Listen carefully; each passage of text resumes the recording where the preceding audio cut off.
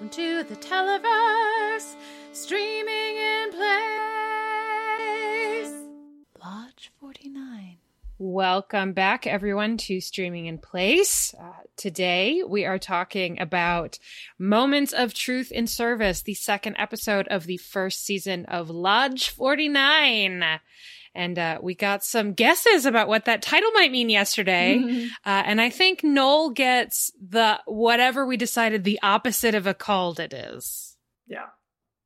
A complete bombo or whatever Carson sound effect or you want there. Yeah, no, I was nowhere near close. But I was very happy with what it turned out to be. Couldn't have seen it coming. It was absolutely delightful. No. Good. Well, you both sound like maybe you're a little bit warmer on this episode than the last one. Is that a fair assessment? Yeah, for me. At least based on your cheery tones of voice so far? I'm putting on my podcast voice. Oh. Yeah. We're just like, I really need to hold on to something I'm excited about today. And so it's going to be this episode. Great. Because right from the top of this episode, it's like, yay, here's that thing that Allison was talking about with Liz and the performance. With this character being really interesting and compelling, but just given more time because she gets more space in this episode. And I could immediately see what you were talking about, Allison.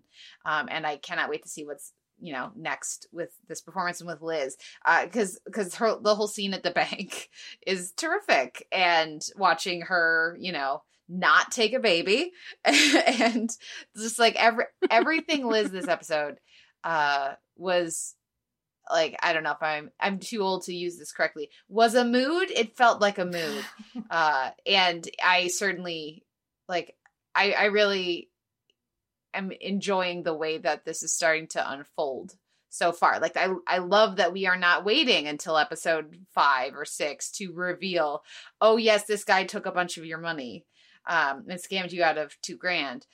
That is out of the way already. And, he seems pretty chill about it. That seems pretty chill.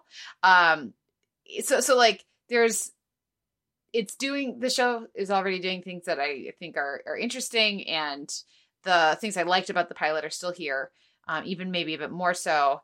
And then we also get London and Lodge 1. Yeah, whatever that means. So yeah, I definitely I like this one even more than the first one. What did you think, Noel?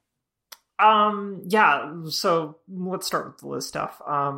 It was a mood, but I was also just really impressed by her absolute refusal to even make eye contact and acknowledge that baby's existence. It was just like, no, there is no baby here. I don't know what you're talking about. There is no baby. You see that bathwater? That's where that baby is. It was just a real intense, as you say, mood, and I really enjoyed it. But also, just don't bring a baby to that bar. Yeah. Dear, sweet, affable manager, who my partner and I both definitely thought was about to sexually harass Liz. Don't bring a baby to that bar. But I also just have a question about what happened to her trainee, who just got in a car and ran away.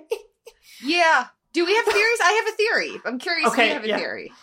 Yeah. No, I don't have a theory, because my partner and I were both like, I was instructed that I was not allowed to look at anything while my partner and I were watching television together last night.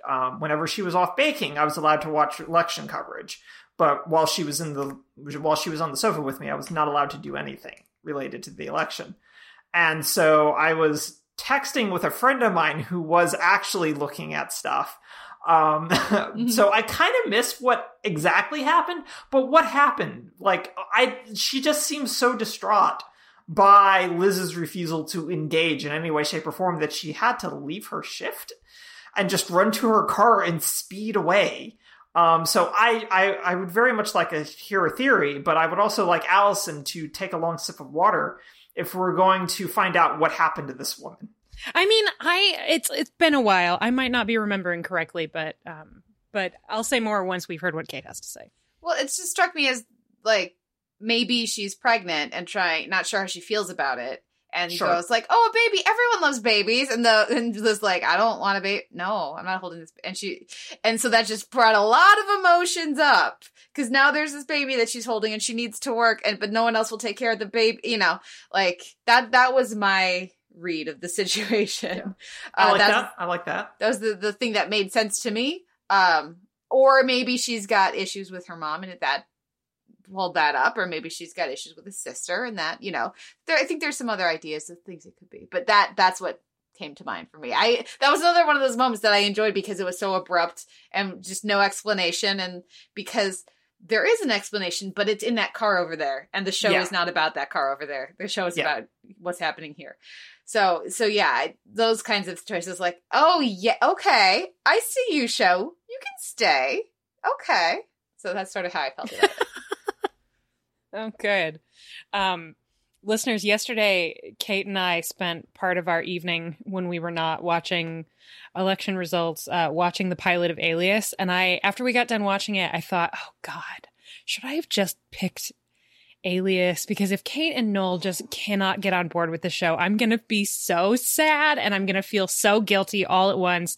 Should I have just picked Alias? Who doesn't want to watch the first 2.5 seasons of Alias and no more? That seems really great, but I'm feeling slightly more reassured because I really liked this episode, and I feel like it's maybe underlining some of the things that are introduced in the pilot in a way that I'm hoping is appealing to you, because it was very appealing to me. Yeah, I'm actually very pleased to hear that Kate liked this episode in particular, in part because I thought for sure when Dud starts pissing in the former site of his dad's pool store that Kate was just gonna be like, all right, gonna blackjack dealer away from this right now. Someone else is taking over. We're gonna have Mr. Kolzek come on and discuss the show for the rest of the run. I thought for sure that was just going to be the breaking point. That anything else was just going to be unbalanced by that. No, I already have checked out and distanced from Dud. Dud isn't going to, like, that didn't surprise me or, like, piss me off because, like, yes, this feels like the kind of thing that this character, who I do not care about right now, would do. Yeah. I'm sorry that, and I say that I'm coming off as much more harsh towards the character than I actually am, certainly when I'm watching it, but no, like, if I was on the fence about Dud, that might have, like, pushed me over, but I wasn't on the fence, so it worked out. You were on, like, 3 other fences down the lot. I'm like, okay, well, he's acting out, and he's a dick, and doesn't know how to, you know, process and handle his emotions, and make positive life choices, so... Yeah, I'm not surprised he thinks this is a reasonable, or not even reason. He might not even think it's reasonable, but just like this is what he's going to do. And he doesn't have the part of himself that says, no, let's think about do that. And then cut back to the actual scene where I don't do that. I don't know. I do feel really bad for that prospective vape lounge owner being assaulted basically by the same family twice in one day. Yeah. Like that's just... He got double Dudley. Yes, he did. So hard. But also, buddy, there's no reason to blow your horn. You can't go anywhere. Yeah. There's nowhere to go. Like, some of this is on you. Oh, man. I commuted an hour and a half through Chicago traffic each way for several years to go to and from teaching. And so when I say I was feeling that moment with Liz, trust me, I was feeling that moment with Liz. Sometimes, you know, and I know Chicago drivers, it depends on who you ask. If you ask Wisconsin drivers, we're terrible. But if you ask, you know, other cities, we're fine. We're very courteous. Chicago drivers aren't bad. But that there's nothing, you know, as a people pleaser, I hear a honk, I go, oh, I'm so sorry. What did I do? And then when I haven't done something, I get very frustrated. So I would never do that myself. I'd never, you know, actually get out of a car. But, wanted to. Yeah. Well, I think that they do a great job of making it clear that Liz has probably been a person who wanted to do that for a long time and is now a person who does that without ever really showing you the other Liz, right? Like, we don't know her well enough to be comparing to the Liz of pre-Dad's death. But it does seem like maybe she's dealing with a lot right now. But they both are. I mean, Dud is sort of defiantly unsympathetic, like affably unsympathetic in these episodes. But I think that the contrast between the two of them, Liz, who is sort of doing all of the right things in one sense and absolutely none of the right things in another, and is miserable. And then there's Dud, who's doing none of the right things and then very occasionally doing like one really right thing and is also but miserable. Also then immediately f***ing it up because like that whole thing in the courtroom is beautiful and lovely. And I really like, again, Wyatt Russell can deliver a speech. Like it's really impressive, but then to just go, so you guys want to go barbecue later together? And it's just like, oh, buddy. No. Read the room. Take the win. Yikes. And run away. Yeah. I love those little misdirects, and there are several of them in this episode, and I think that they kind of underline this magical realism that isn't actually magical feel that the show has, where this thing happens and there's this lovely resolution and this moment of generosity between these two people, one acknowledging wrong and the other acknowledging the loss of the former. And then it just turns immediately because he can't help it. Or, once Liz has climbed into the refrigerator, straight Punky Brewster flashback, by the way. I remember it happening the first time and I was still not prepared to be so anxious for Liz.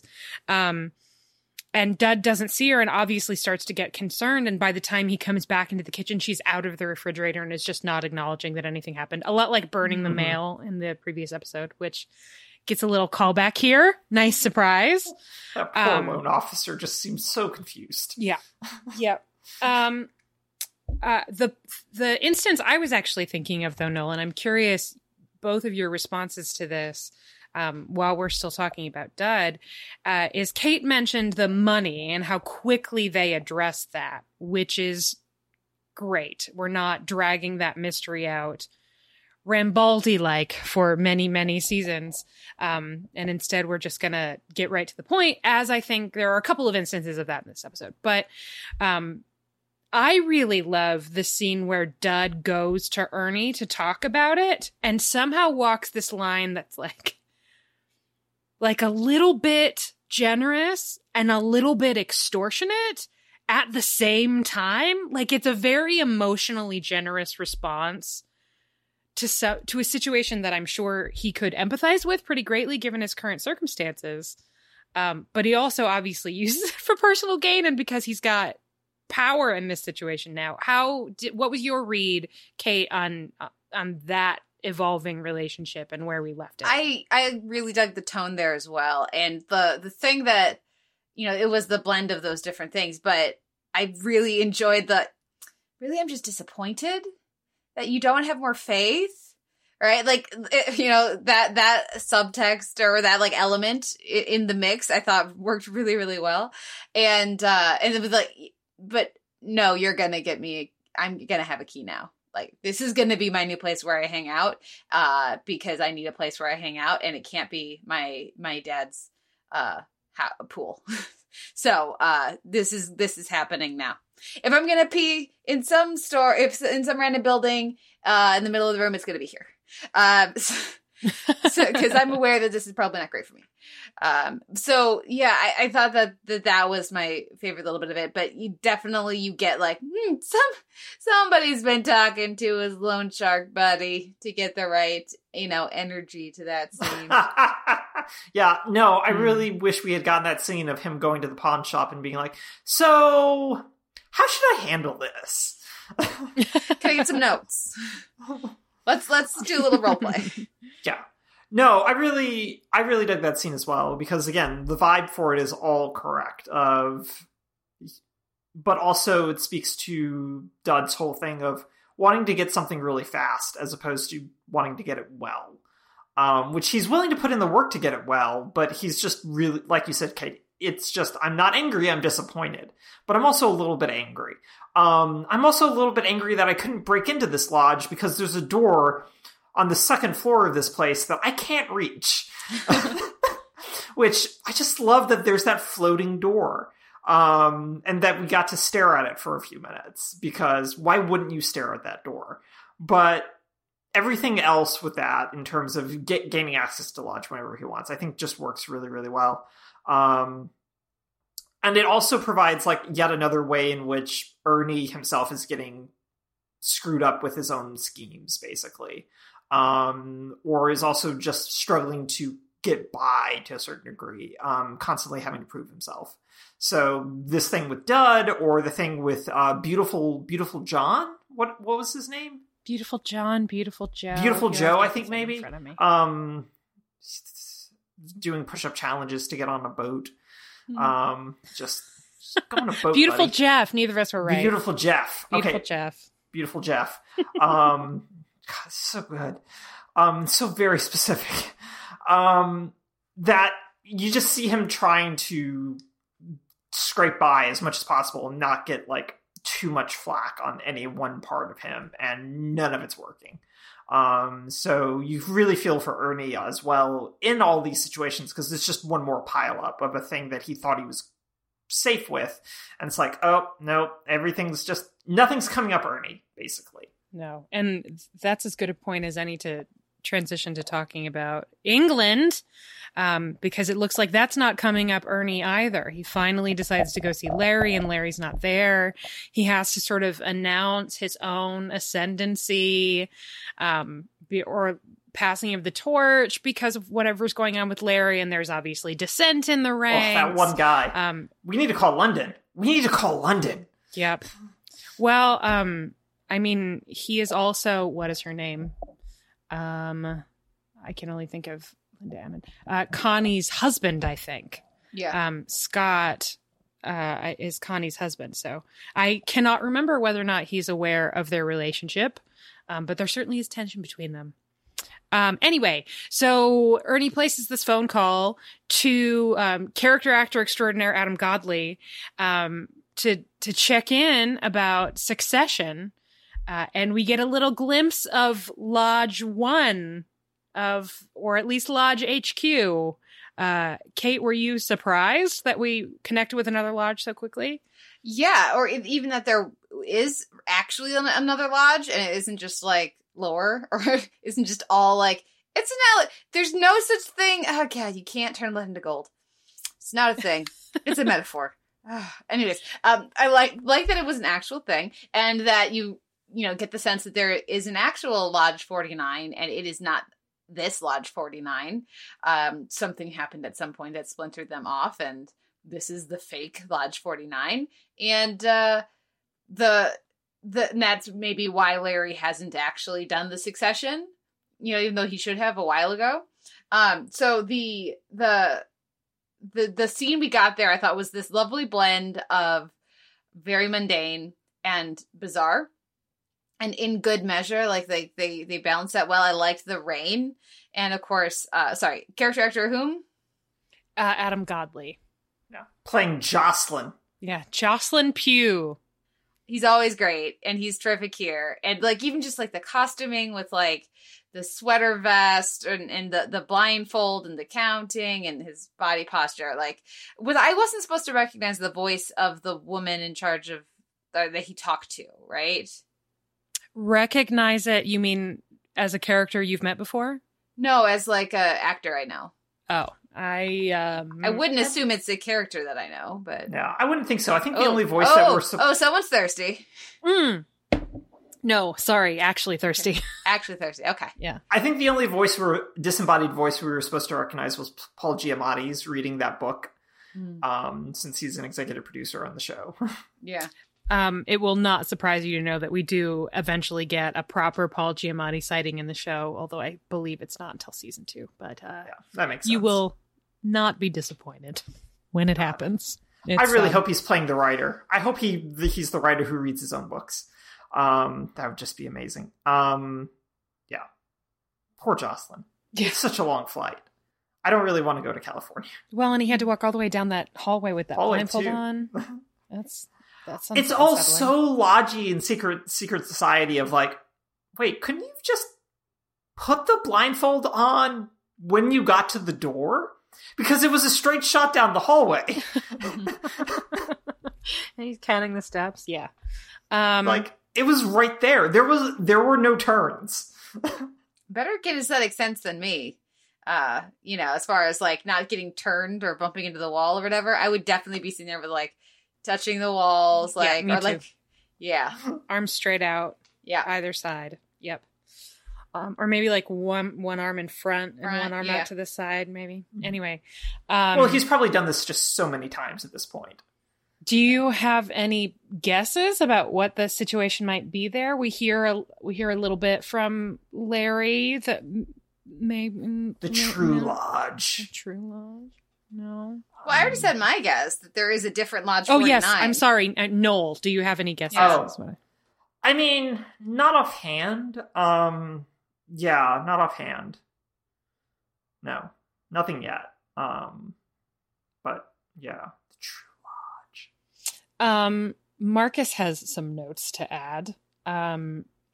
First, on all of the stuff about Dub we're learning so early on, and some other bits that are revealed early. He says, definitely some things I think other shows would keep back or revealed quite early.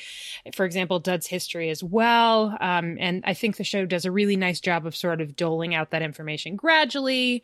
One of my favorite little tiny revelations in this episode is how seriously he took his work cleaning pools. And his genuine interest in it and the way that he's able to connect with Ernie about that, I really love. You're in the neighbor's backyard pool when you shouldn't be. Never a great thing. And Marcus also thinks secret societies are so weird. I can't imagine I'd ever do it. Like, why the hell do you want me to walk down this hall blindfolded? Indeed. I couldn't. But maybe you get pizza at the end of it. Yeah, maybe you do. They do order pizza after the ceremony sometimes. Blaze is a good person to go to next because he, would be at that. Go to the hospital, meeting. Blaze. Yes, go to the hospital. Go to the hospital. You may hold on. Delicious coffee. I'm getting the hang of this. I need to be more deliberate about my drinking about my drinking on camera so that it reads what I'm doing. Anyway, Dud starts to get his proper education from Blaze, as Kate alluded to earlier when she said it's an allegory. I think probably the best drinking game for this episode would have been the word allegory. Maybe it's allegorical. Mm-hmm. Allegory and variations on. Are you still digging that character, Kate? You seemed pretty excited about him yesterday. Yeah. Yeah, it's super fun. Yeah. I just like it's very, I've got obviously the guy who created Father Ted. I have lots of problems with. However, I'm going to quote one of my favorite scenes for this type of, for example, which is Father Ted trying to explain perspective while sitting in a camper van in the middle of the countryside to his idiot fellow priest. So these are small. It's little cow figurines. And those are far away. These are small, far away. They're not the same size. So it was very that energy. Tell that to the sun going in the teacup. Exactly. Yeah. So like the just like, dude, you can't actually take. I mean, and he's an apothecarist or whatever. So he's not like a scientist, but like he's like, you can't turn lead into gold. It's not a thing. We all know that's not. How do you need me to tell you that's not? Don't go digging up holes. You're gonna go digging up holes. You're gonna go trying to find the science shit. There isn't actually tablets. It's about okay, and it just that exasperation really hit. That kind of a scene I'm pretty much always gonna like. But the performances and stuff really. I mean, and also I gotta because I haven't been all that kind to Russell. It's hard to sell. It's easier to play the frustrated person in that scene. It's a lot harder to play the dummy, and Russell does a really good job with that scene as well. What about you, Noel? Sorry, I'm still in the cows. Hang on. It's great. That's a Father Ted scene. It's worth looking up. I'm going to do that. Yeah, I really do like that scene as well. Because you especially from Dud's perspective, you get the sense of how badly he needs all of this, and how badly he just wants to immerse himself in the lore, but also the fact that he wants all of it to be real. Because it's a sanctuary, regardless of anything else that anyone's telling him. It's just like, no, it's allegorical. It's a metaphor. Do we need to explain metaphors? And that kind of a thing. But I still also really like how Blaze handles that situation, aside from cutting his finger and then not going to get stitches. But also the fact that when Dud just walks out of the throne room, he's like, all right. I'll keep setting up these chairs for bingo, which I do firmly believe that bingo is still a revenue draw. I don't know why that was cast in doubt. The bingo tent at the state fair is always packed. People love bingo. I've never played bingo, but I would like to play bingo, but I've never played bingo. But people love bingo. You've never played bingo? I've never played formal bingo with I've played versions. The multiple cards and the markers and stuff. Right. Yeah. I've never done standardized bingo. I've done other kinds of bingo. Mm-hmm. Or have I? Maybe it's an allegory that I haven't played bingo. Maybe it is. All right. Well, I'm trying to think if there's anything that there's a lot of little stuff that comes in this episode, all of which is going to become, not all of which, much of which is going to be important in the episodes to come.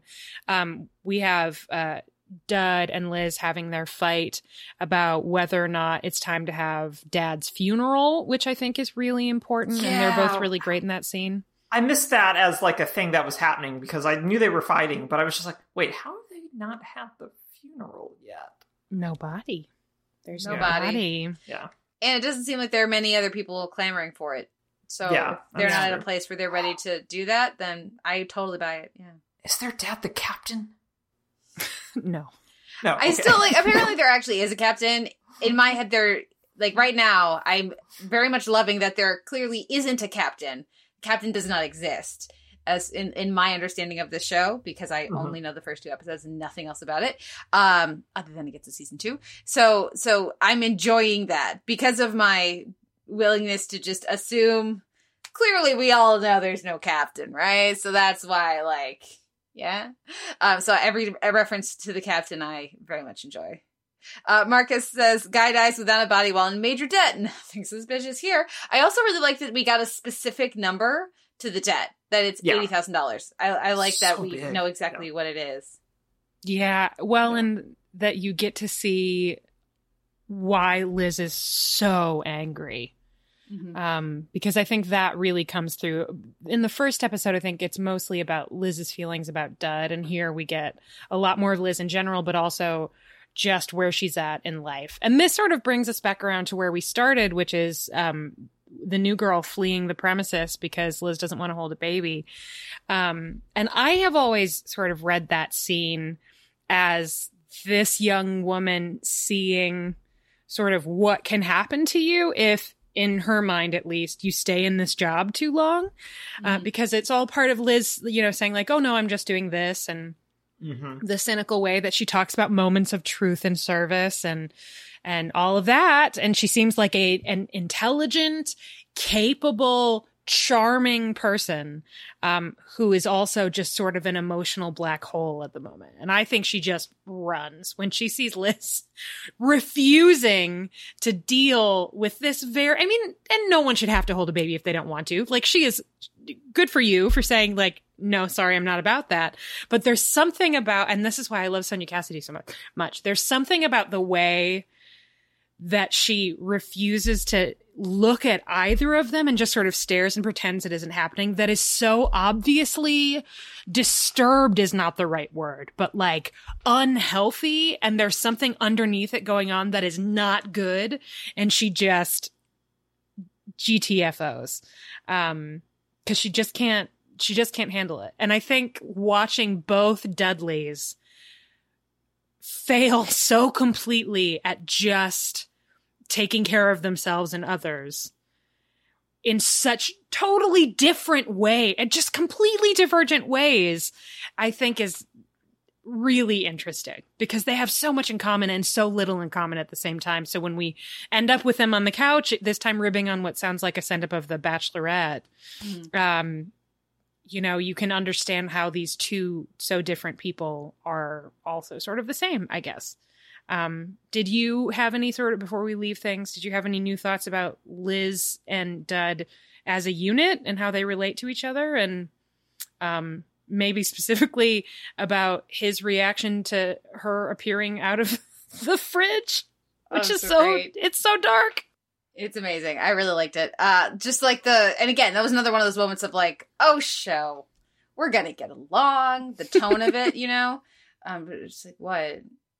But you were not, okay, this is happening. Yeah, I thought that was really nice. The other thing I noted that I liked is that they are in their traditional spots on the couch, the same as they were with their dad. Their dad always was in the middle, and Liz on the left, and Dud on the right. So, you know, adding that layer to how they, you know, that they clearly spend a lot of their time not talking while on the couch, and adding that layer to it, I thought was good. And then with a pillow that says "relax" on it between them. Right in the middle. Right in the middle. Well, that seems like a pretty decent place to leave it. Marcus, if you have any other thoughts you want to share, go ahead and drop them in the chat. But in the meantime, where is our episode list? Okay. So that was Moments of Truth and Service. Our next episode, if you want to make any guesses, is called Corpus. Okay.